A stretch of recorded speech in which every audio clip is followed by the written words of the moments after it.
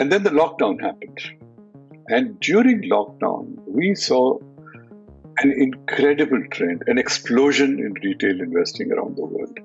So US has added 10 million new accounts in 15 months. India, where we are very active, has added 18 million new accounts. UK has added 4 million new accounts. And these are first-time investors, Ganesh. Data, artificial intelligence, the metaverse, crypto and Web3, and quantum computing are just a few of the technology innovations that are changing the way we live, work, and experience the universe. I am your host, Ganesh Padmanabhan, and this is Stories in AI, a podcast where we explore the various facets of technologies like AI, its impact on individuals, organizations, and the society. You will hear from a variety of experts and practitioners, their personal stories, their best practices, and advice to put technology to work. I hope you enjoy this engaging conversations. Now, before we begin, a note about our sponsor. This episode is sponsored by Experian, whom you may know as the Consumer Credit Bureau, but they are at heart a data company. When you're buying a car or home, sending your kids to college, or borrowing to grow your business, Experian is most likely helping you behind the scenes. They unlock the power of data to make better decisions, get access to financial services, and to prevent crime, unlocking a whole world of opportunities for individuals and organizations. Find out more at Experian.com. Welcome to Stories in AI. How are you today? I'm very good, Ganesh. Delighted to be here and talking to you after a long time. I know, it's such a pleasure, and I get to actually reconnect and have this chat. Plus, I get to record and put you on the show so the world can watch. It's awesome. So thanks for taking the time again. Why don't we just get started with your personal story? Tell us your background, your story, and how you got into straddling the world between finance and AI. Ganesh, in my 41 years career, I've spent a lot of time in financial services. I've also spent a lot of time in technology. And even though I'm not a technologist, I am very interested in how technology can be applied in financial services. Now, and it is for this reason when I was running the global wealth business at Barclays, I got very interested in use of AI and how it could actually change many things in wealth management. And that's the reason I set up Bridgeweave. I set up the company when I was 60. So it wasn't one of those 25-year-old entrepreneurial things. But I think AI can make a major, major difference if it is used intelligently. No, that is, you're so right. And we were just talking about this before we started recording this, which is the market has actually seen, there was a lot of hype back like 10, 15 years ago when we were working together on an initial time of AI, right? Where people were building horizontal platforms without really understanding the domain-specific context of industry, use cases, and stuff like that, right? The good news is all of that innovation drove to a level of maturity in bringing state-of-the-art to the market, right? Now, I think the future is all about applying it to real hardcore business processes and getting values out of it. So, and to your comment on, you started the company late in your career, I think it's a huge blessing because you have a very good contextual understanding of the problems that most other people will. Well, they just start from a technology standpoint. So why don't you start by telling us where in the world is AI today? How do you see that applicability of AI in financial services? Give me some examples. Give me some stories, and what do you see? So if I look at financial services, Ganesh, I think AI was seen as technology. So whenever you went to a CEO of a bank, he picked up the phone and said, "Hey, head of technology, come here. I got something for you." And it was delegated to head of technology. So it became a tech initiative, how to innovate and how to do things. And as you might imagine it, AI found an early home in the back office because that's where technology could have a lot of interventions. So things like KYC, things like AML, things like risk modeling, things like fraud detection, things like customer service. Those sort of dominated AI use cases for many years. And even today, I would say. Use of AI in the front office was very rare because The tech guys don't understand the front office. Almost nobody understands the front office except the front office. And the front office don't know technology. So it became very difficult. And it really needs people with experience. And more importantly, people who have dealt with those problems and carry the scars to be able to go in and say, okay, that's the problem we want to solve. Because knowing which problem to solve is half of AI's success. I agree. In fact, you mentioned that, like, I had Subrat Bansal, who was the ex-chief data officer of UBS, and he was giving us this experience at UBS where they were trying, to transform the front office, right? Which is like how do you actually provide new ideas for clients? And they quickly realized that there was this big barrier between, like, you can generate a lot of ideas for the middle office, back office folks, right? But there is the aspect of how do I work with your high network client, giving him the trust, even work with your salespeople on the front end who understands the context about the client, that was never captured by the AI or machine learning outputs, right? So he said that was the bigger barrier, and they went to a point where instead of actually trying to, look at it as an automation end to end, how do you augment that front office person, give them enough context and confidence that these are the right things to do? And that was their journey and experience from that perspective. So I can totally relate to what you're saying. So tell me about, Investor AI, right? So Bridgeweave, you started Bridgeweave, and which is now, if I'm right, it's Investor AI, or that is the main product. Why investments? And tell us about, what is the macro things that made you drive right into, let's go make investments easy and powered by AI. So this is going to be a slightly long answer, so bear with me for a moment. Bridgeweave was always about wealth and investments, and that is all we ever did. When we first started life, we wanted to we wanted to empower the advisors, exactly like you said, UBS view. And our view was that you cannot get to the customer in wealth management unless you go through the relationship manager or the advisor. And this is the permafrost layer in any front office.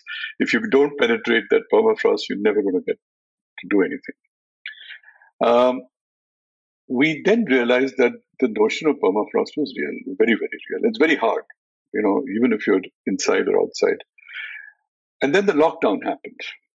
And during lockdown, we saw an incredible trend, an explosion in retail investing around the world.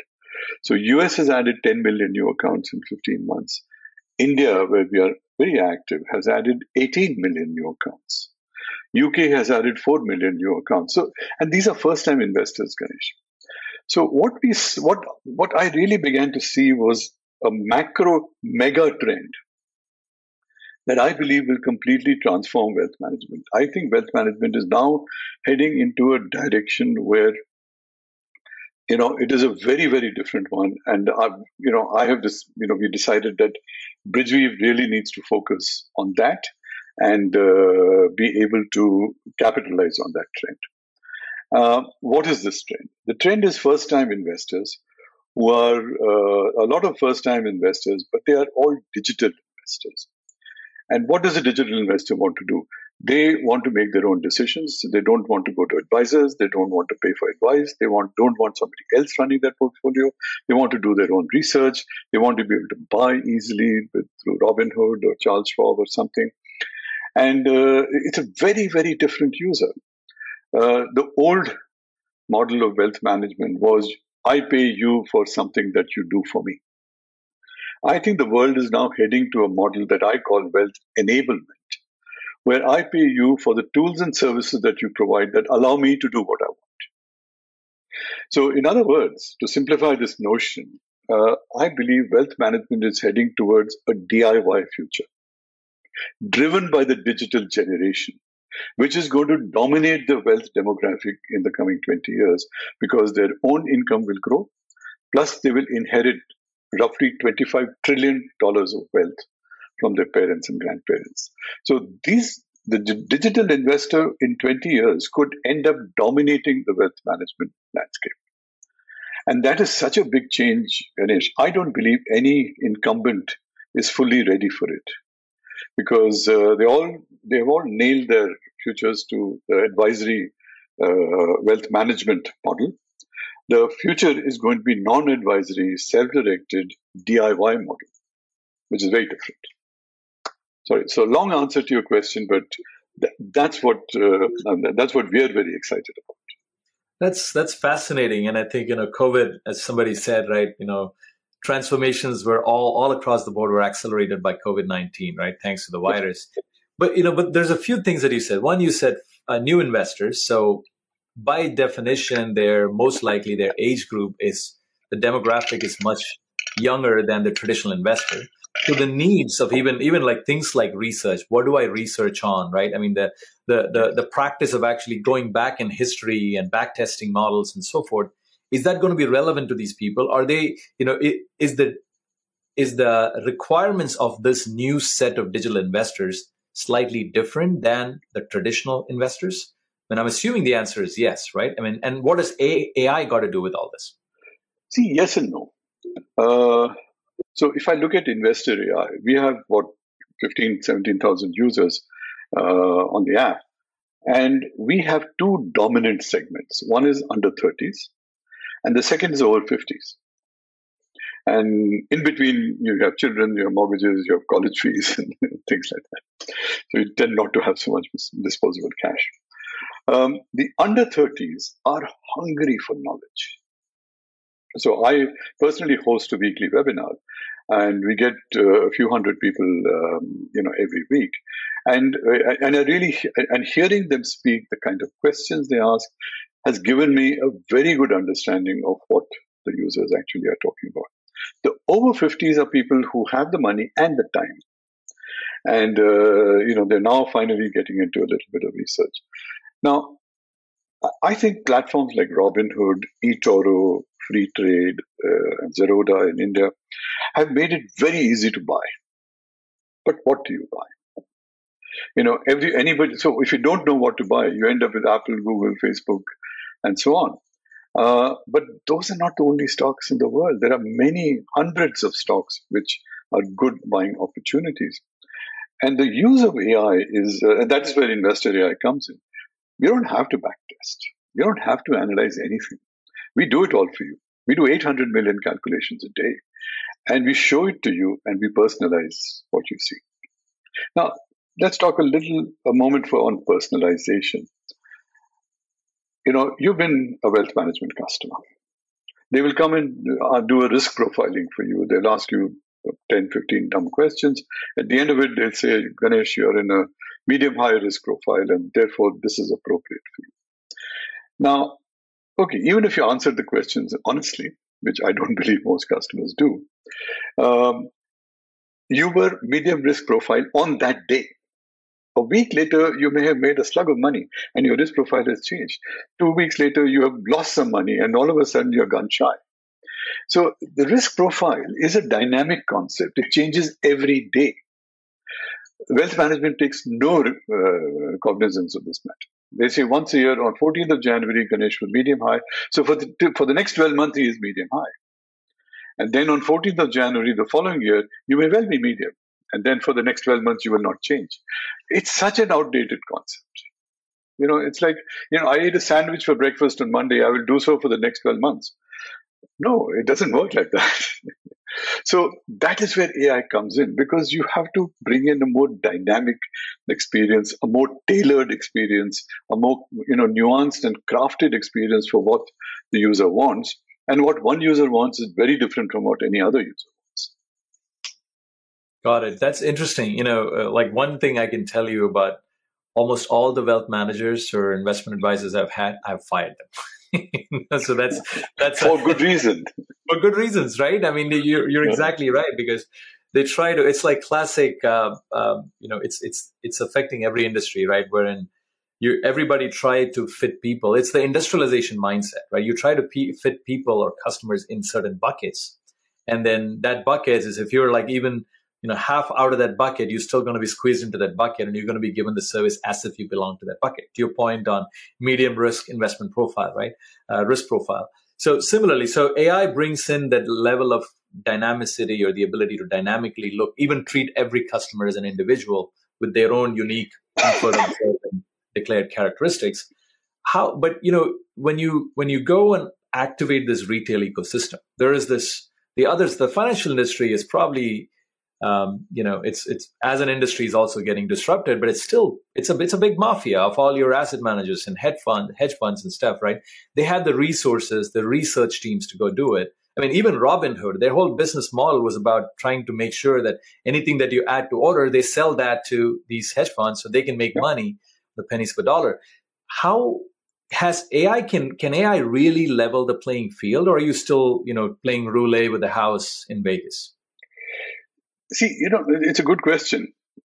You got to remember, when you're playing blackjack with the house or roulette with the house, it's a zero-sum game. If you win, house loses. House wins, you have to lose. There is only a finite pot. That is not the case with investments. You can make money, I can make money, the whole market can grow. You could have bought Tesla at $500 and felt, God, I paid a lot. But the damn thing went to $800. So, the organic growth of the market makes it a non-zero sum game. And that's why I think intelligent signals, timely signals, and actionable signals are very, very important. When I host my webinars, I tell everybody, if you don't understand a company, don't buy it, no matter what quality of the signal. You have to understand what you're buying. You have to feel comfortable with what you're buying. And then AI can be very helpful. So AI is not a substitute for your judgment. It is an augmentation of your judgment. It makes you make better judgments. So what we talk about is you plus AI. And that's the combination that produces magic. AI can't do it alone. You can't do it alone, but you come together and you can be really powerful. Is that always going to be that way? Or are we going to get to an automated future? Like, ETFs, on the other hand, if you think, or, even the wealth front kind of investing is an algorithmic investing, right? Can AI add the same, like bridge that to the personalization, the dynamicity that you want to have? And then will we see ourselves going into an automated investing future? Okay. So if I can nitpick a little, Wealthfront is not algorithmic investing. The algorithm is the risk management algorithm that classifies you into a bucket. Once you go into a bucket, you have the same investments for everybody in that bucket. Now, if you have 6 buckets, what you're really saying is 1/6 of the world is identical, which we know is a ludicrous contention. So I think the role of AI is very different. I don't think Wealthfront or anybody uses AI to actually manage the portfolio of investments. They use AI to sort of, be better at putting you in one of the 6 buckets. So that's one. The other thing, can you have a 100% automated future? No, you can't. I don't believe that, at least not in my lifetime. Investor AI has been around for a while now, and we have seen that our algorithms are very accurate when we start, 70-80% accuracy. And then over time, they begin to decay. And the reason the accuracy decays is because market conditions change. And some of the big market parameters start to shift. And unless you tune the algos constantly, okay, you will not get a very high quality output. So that's one of the things we've learned. In fact, we've now got algos that tune other algos. So the little algo, watches out in the market and it remembers, okay, it's 3 months, or market volatility has moved beyond certain threshold, and then it triggers the tuning of the big algo. So, so it's like a tugboat taking a tanker out into the sea. And that stuff comes through experience. I think, people talk about, fancifully about the, singularity and self-aware AI. It's Hollywood nonsense. I don't think it's here. I don't think it's going to happen. There was somebody who, I was in Bangalore, and he said recently, just last week, and this guy doesn't have a car. And I asked him, do you plan to get a car? He said, no, I will get when we have self-driving cars. Self-driving cars in Bangalore. Yeah, wake me up when it happens. Look, of course it can happen. Maybe there is a future, but it's so far away that it has no practical relevance. That is so true. No, you're so right, and I believe in that too. I mean, all of those things is Hollywood had a great role to actually even put AI in the forefront of the society. Everybody's working on it, interested with it, but yeah, half of the AGI nonsense is all spewed by Hollywood, right? And while it's a noble effort, the that have being a moonshot will help develop a lot of core innovations that can be used more practically. I mean, that's the way we should always think about it. One question for you, like on the other side. So first off, before I go into the enterprise side of things or the financial companies, organization side of this thing, and I have some questions on how this impacts financial products and stuff. Very quickly, how can the viewers get their hands on the Investor AI app? Is it available in the US right now? What do they have to do? It is available. Go to the App Store, or if you have an Android device, go to the Play Store. Look for Investor AI, one word, and download and have fun. It is really, really easy. Now, bear in mind, we have not dumbed down the investment side. So when you first look at it, and if you're very new to investing, you may wonder, how do I really get going? Watch a couple of videos. We've got lots of videos in the app, how to get started, how to use the app, how do the algos work, etc., etc. Watch them. Spend a few minutes learning, and it takes about half an hour to sort of get really conversant, and it's dead easy to get started. Got it. Awesome. So that, and I'll add that to the show notes as well, so everybody can get their hands on the links as well. So tell me about the future of financial products. So when this whole the investment or wealth management movement is changing, people are going more from managed wealth to enabled wealth or wealth enablement, and we're a younger generation, people with more time, more digital access, more willingness to actually learn and experiment are getting more into the foray. How does that change the financial products landscape, right? I mean, go ahead. So let me explain. The wealth management, in my view, has historically been a product-centric business. So as a wealth manager, my favorite customers are people who give me their portfolios to manage on a discretionary basis, pay me 100 basis points, and don't bother me, frequently. Yep. Okay, I make money off that. I don't have to spend a ton of time on customer service, and the customer is happy because he wants me to manage the portfolio. He's given it to me. Last thing he wants is more conversation. Yep. So so it's a win-win for both sides. On the other end of the spectrum is a self-directed customer who knows what to do, will never listen to advice, doesn't want a conversation, and just wants me to conclude the transaction, charge me whatever I charge him whatever I charge for it, and then never talk to me again. As a wealth manager, I make no money on these customers, and I don't like them. I like customers where they'll pay me for the products I give them. So that creates a very product-centric mindset. And most of wealth management is product push. And think of your own experience. All the wealth managers you find, they all got a bunch of products, selling you products. The future is not product-centric. Future is customer-centric. Now, if you think about what I just described, the discretionary portfolio and a self-managed portfolio, what I like the most as a wealth manager, i.e. discretionary portfolio, is where the customer engagement is the lowest. Where the customer engagement is the highest, where he's managing his own portfolio. I have nothing to say. So it's a complete mismatch between the wealth manager and the customer. Where the customer is most engaged, i.e. his own portfolio decisions, the wealth manager has nothing to offer. And he has a lot to offer where the customer has the least amount of engagement. So the future is going to be based on engagement and share of mind of the customer. If you want that, you have to deliver products and services that the customer is interested in, not what you're interested in. Okay, and what does that mean? If Ganesh is making his own investment decisions, then I need to help him make better investment decisions. If I do that, you will pay me for it. If you want to create your own portfolio, I should let you create your own portfolio in any manner you want. And I should not charge you a ton of money for it because you're doing all the work.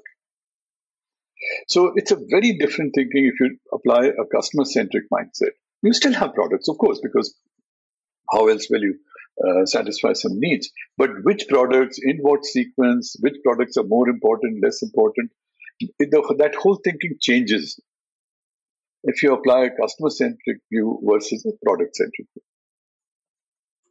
Understood. No, it's actually a very interesting insight there, right? Which is with customers wanting more power and drive in their hands, it actually works better. Well, and the entire industry has to evolve into more than just being a product centric company or a business to being more customer centric business. Now, there is also a play for co-creation of these products with customers, right? I saw on your website the follow the machine ETFs, right? Build your own ETFs, right? So talk about that. I mean, I see that not just in the financial services industry, but everywhere, right?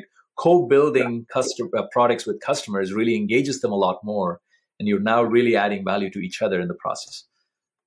Yes, you're absolutely right. What you see on our website is just a couple of follow the machine portfolios. These are live in India, by the way, and we're going to be just launching a bunch of international portfolios. So we'll have 10, 15 portfolios that are available. Now, follow the machine is an incredible concept. It came from customers. So they came to us and said, look, Investor AI gives us wonderful signals, but it takes a long time for us to build a portfolio of 10, 15 ideas. If you have good ideas, could you take your best ideas and package them in a portfolio?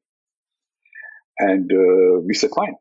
And so that's what Follow the Machine is. It takes the best ideas from Investor AI. It packages them into a very simple 10, 15 stock portfolio. I don't believe customers can focus on more than 20 stocks. So I can give you 100 stocks like an ETF or a fund, but you're lost in that. Everything is 0.7%. It makes, it's very hard to follow. So we make this portfolio available to you. We don't charge you anything for it except a monthly subscription fee of 10, 15 pounds. Whether you invest 100 pounds or 100,000 pounds or $1 million, we don't charge you any different. It's just a simple subscription entry fee. Every month we rebalance machine will rebalance the portfolio.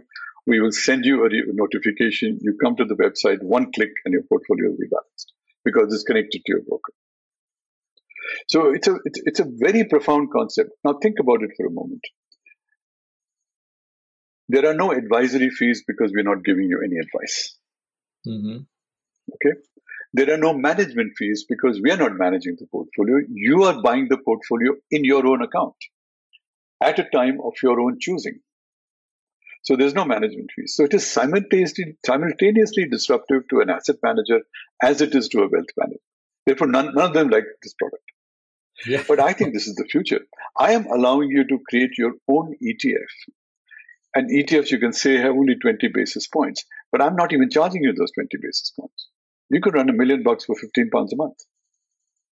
So, it really allows the user to do what they want in a way that we want, very powerfully assisted by the machine, but not controlled by the machine, controlled by the user.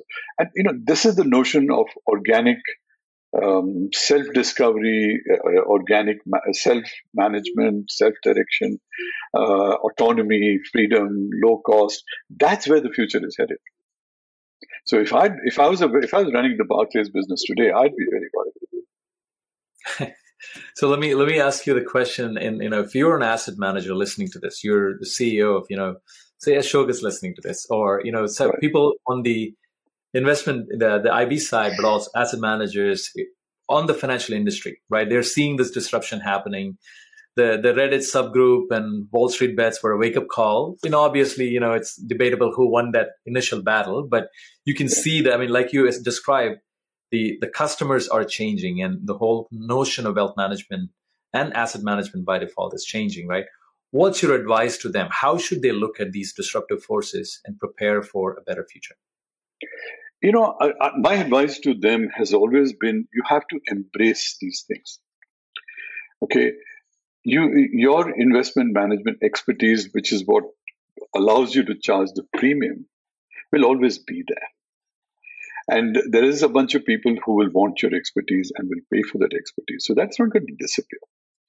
But there is a second alternate universe that is developing. And that does not value your expertise. That simply values your ability to let the user do what they want. You have to have both strings to your bow. You cannot deny one for the other because neither side is going away. And if you look at it, take the UK market, because I don't have numbers in it for US. In UK, there are 17.4 million active investors. Roughly 24% of them are wealth management customers who get advice. 76% do not want advice. So the non-advisory universe market, the addressable market, is at least 3 times the wealth management market. And you, Mr. Asset Manager, have been ignoring that all this while. Get over it and change. Yep. This is I think back when, I remember when we first interacted, you were concerned, when you were still running Barclays Wealth, you were concerned about the rise of the mass affluent, right? I mean, the whole notion of how do I enable my wealth managers to service more than just like the 20, 30 customers they service. I want them to do hundreds, right? Which was another trend. Now that has just accelerated over time. It's not just the mass affluent, but it's just the rest of the market that has not been served, as you're saying, right? Now with the whole digital transformation, the ability to access information and access easier tools to make trades and so forth, it has just completely exploded the market. Now, that's good advice. So don't embrace this. Don't ignore it. Don't try to actually you got to start taking risks on beyond your core market and so forth, right? Now, talk about, there's a whole other alternative universe evolving with decentralization, crypto, NFTs, new asset classes. And so I know you're also a big art collector, as I remember. So talk to the disruption to the industry because of that, and then how should we think about it? How should the enterprise think about it? See, I have a different view on cryptocurrencies. I think there will never be a currency because as a national currency, you can never. What if the US dollar had 70% up, 70% down on week to week? You cannot run a country like that. Your balance of payments will go crazy if you do that. So I don't think they're legitimate currencies in that sense. Now, there is a lot of conversation about CBDCs, central bank digital currencies, and maybe there is a way to come up with this thing. I'm not sufficiently expert to tell you how that will happen. But what I do know, that the demand and supply and the velocity of that demand and supply in the crypto market is so great that all the quant models that work for equities work for crypto. And we are working on our Investor AI crypto version, where we will be able to use the same algorithms or similar algorithms to produce intelligent quant signals on crypto movements as we have been doing for equity movements. Now, because in equities, there are fundamentals and there are technicals. In crypto, the fundamentals are not there because there's no underlying economic thing. But there are definitely lots of technicals. And the volume is so large that statistically, your conclusions and predictions will hold water. And it's also a quicker feedback loop because of the velocity of the market, right? You don't have to wait. It's in seconds and minutes. So you're right, because we have an algo called Alpha 330, which predicts stocks that can deliver you 3% return in 30 days. In crypto, we found the max we could go was 6 minutes. Because after 6 minutes, the prediction accuracy just drops. So you're right, absolutely right. That is awesome. Well, actually, bring it home for me into AI, right? I mean, you've tried to put AI to work in this massive industry you're putting it to work and stuff. What has been your lessons, learnings, and what's your advice to organizations embracing artificial intelligence as a way to transform and accelerate their business? Yeah. Look, I'm not a guru here, but I will give you some practical advice. There is an incredible amount of spin in this industry. Okay, there are people who, intelligent people who know a lot, will talk a good game, but there's nothing behind it, and that hasn't changed. Okay, which is very unfortunate because I think it gives a bad name to the technology, which is undeserved. That's one. Second thing I would say is that be ultra sharp and clear about what is the problem you want to solve. Because if you're not clear about that, then your results and therefore outcome will be somewhat loose, and you won't be able to really measure it and see if it's a success or not. So you have to be very clear about the problem you're solving. And that problem statement has to come from the user. It cannot come from technology. And it cannot come from the spin artists who I see all over the place. And the third advice I would give is, listen. Listen to vendors, listen to experts, listen to other people in the field, listen to the mistakes they have made. Because this is an evolving field, but a very fast evolving field. And whatever you see today, things are going to change. So if you're not in the market, and it's very easy to take an internal view of AI and get very fixated on internal problems and project management and deliverables, milestones, those kind of things. But outside in the world, technology is changing. I mean, I'm on the board of a robo-advisory company here. And, we use funds at the moment. We should be using ETFs, which we will. But now ETFs are also giving way to direct indexing. And there's so much, and this is not even technology. This is just investments. And direct indexing is not possible without good use of AI. So there is so much change happening in the world that you have to stay plugged into the market. So if you're into AI and you're not external facing in some manner, you're missing a trick. Awesome. No, that's very, very practical, very good piece of advice. In fact, what I'm also realized, the whole reason for starting stories with AI, and I was mentioning this to you, was this lack of practical advice on like people who have tried it and learned from that experience. Because there's a lot of noise in the system, as you said, right? There's a lot of spin artists, a lot of noise. But there's also, interestingly, a lot of potential, because I fundamentally believe the last decade we have accelerated the technology landscape so much. Like, I was talking to some friends yesterday, and he was telling me about the ability that the state of the art right now in computer vision and natural language processing is so advanced that you can do a lot of things. I mean, OpenAI, the GPT-3 as an innovation can happen anywhere. And obviously you need to have the financial resources to crawl the internet and go do this. But the core technology of the state of the art capabilities there is now available for everybody. The missing gap that I found, and what everybody like you tell me, is the lack of application the right way, is picking the right problems to solve with those core capabilities and then solving it the right way. And I do fundamentally believe, like you said, we're still very early in the game with AI. There is so much transformations that's going to happen beyond this. So this has been fascinating. Thank you for that thing. Now, I got some standard practical questions that I ask every guest of mine. So I'm going to ask you that. You already answered one question, but what's your thoughts on AGI, artificial general intelligence? Are we going to see it in our lifetime? Do you worry about it? I don't think I'll see it in my lifetime, but I'm 64 years old. So, I honestly, no. I think it's just a notion that, people use to promote AI and make it sound very interesting and cool and all that. But, I have built practical products with it. The whole notion of AGI makes me laugh at the moment. I mean, maybe in 10 years it'll be different.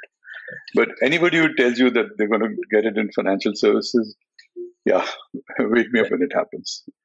Yeah, it's the amygdala complex, right? Everybody loves to spew fear, so that gets more of the noise in markets and so forth. Second question: if somebody wants to start an AI today in financial services specifically, and they've been in the industry for a while, they're not a technical person, how do they participate in this revolution? How do they get started? I would just repeat what I said earlier. If you have been in the industry for a while, you are extraordinarily well positioned. You understand the problems. Now, financial services, is called financial services, thought of as one industry. It's not. A bank is not the same as a credit card company. A credit card company is not the same as PayPal. And PayPal is not the same as an investment bank, which is not the same as an asset manager, which is completely different from an insurer, which is completely different from, other forms of financial services, lending and so on. So, financial services is a vast universe. Nobody knows all of it. But if you worked in the industry for a while, there is one sliver that you understand incredibly. Understanding that sliver means you understand the problems. And I would urge you to think, if you want to start something, that think about what is the problem that you would have liked solved when you were working in financial services. And if you think you can do it, go for it. That's awesome. That is awesome. Personal question. What is one personal practice that you employ that you attribute to your success, your health, wealth, whatever? What's a personal practice? I love listening to people. And for me, it doesn't matter whether they're experienced or not experienced. I think everybody has a point of view, as long as they have a basic native intelligence. I'll give you an example. Most recently, people told me about Investor AI. It's hard to learn, and navigation is a little difficult. And I said to myself, I need to talk to somebody who is of the generation that our users are. So we found a 22-year-old guy, incredibly bright, incredibly intelligent. And he kind of went through the app and said, I don't like this, I don't like that, it's too cluttered. Here I have to scroll up to understand what it is. That he listed out some 40 problems. So at the end of it, I asked him, is there anything you like? He said, no, it's a beautiful product. It's just that some parts are hard. So I told him, I said, look, will you come and work for us and help us fix this? And he says, I will help you fix this, but I don't want to work for you. I don't believe in employment. I believe it's a retrograde notion. No, 22-year-old saying that. Wow. And he said, I will work for you for free. And I said, no, that's not fair. We will pay you. So we are paying him. And now he has helped us redesign many parts of Investor. That's amazing. So, you have to be ready to listen, but you also have to be ready to exercise your judgment, because then, very quickly, the guy's talking bullshit. Or very quickly, that this can be done, and we should do this. So keep an open mind, especially if you're running a startup, because the world is changing so much every day. Awesome. Akshaya, this is a blast. How can the viewers and listeners get in touch with you? Where can they find you on the internet? Well, they can write to me on Bridgeweave, akshaya.bhargava@bridgeweave.com. You can find me on LinkedIn. If you just send me a random meeting request, then I will most likely say no, because I don't accept invitations from people I don't know. But if you say that you heard my podcast at Stories in AI, then chances are I will say yes and we connect. That is so kind of you. Thank you so much. Actually, this was a blast. I will let you know what the logistics of posting this, but I learned so much personally, and I think the viewers and listeners will also learn a lot in this conversation. Thank you so much for taking the time. Thank you, Ganesh. It's always such a pleasure to talk to you. You know so much about the industry, and you're so modest that you say you don't know. Actually, you know more than most people I've come across.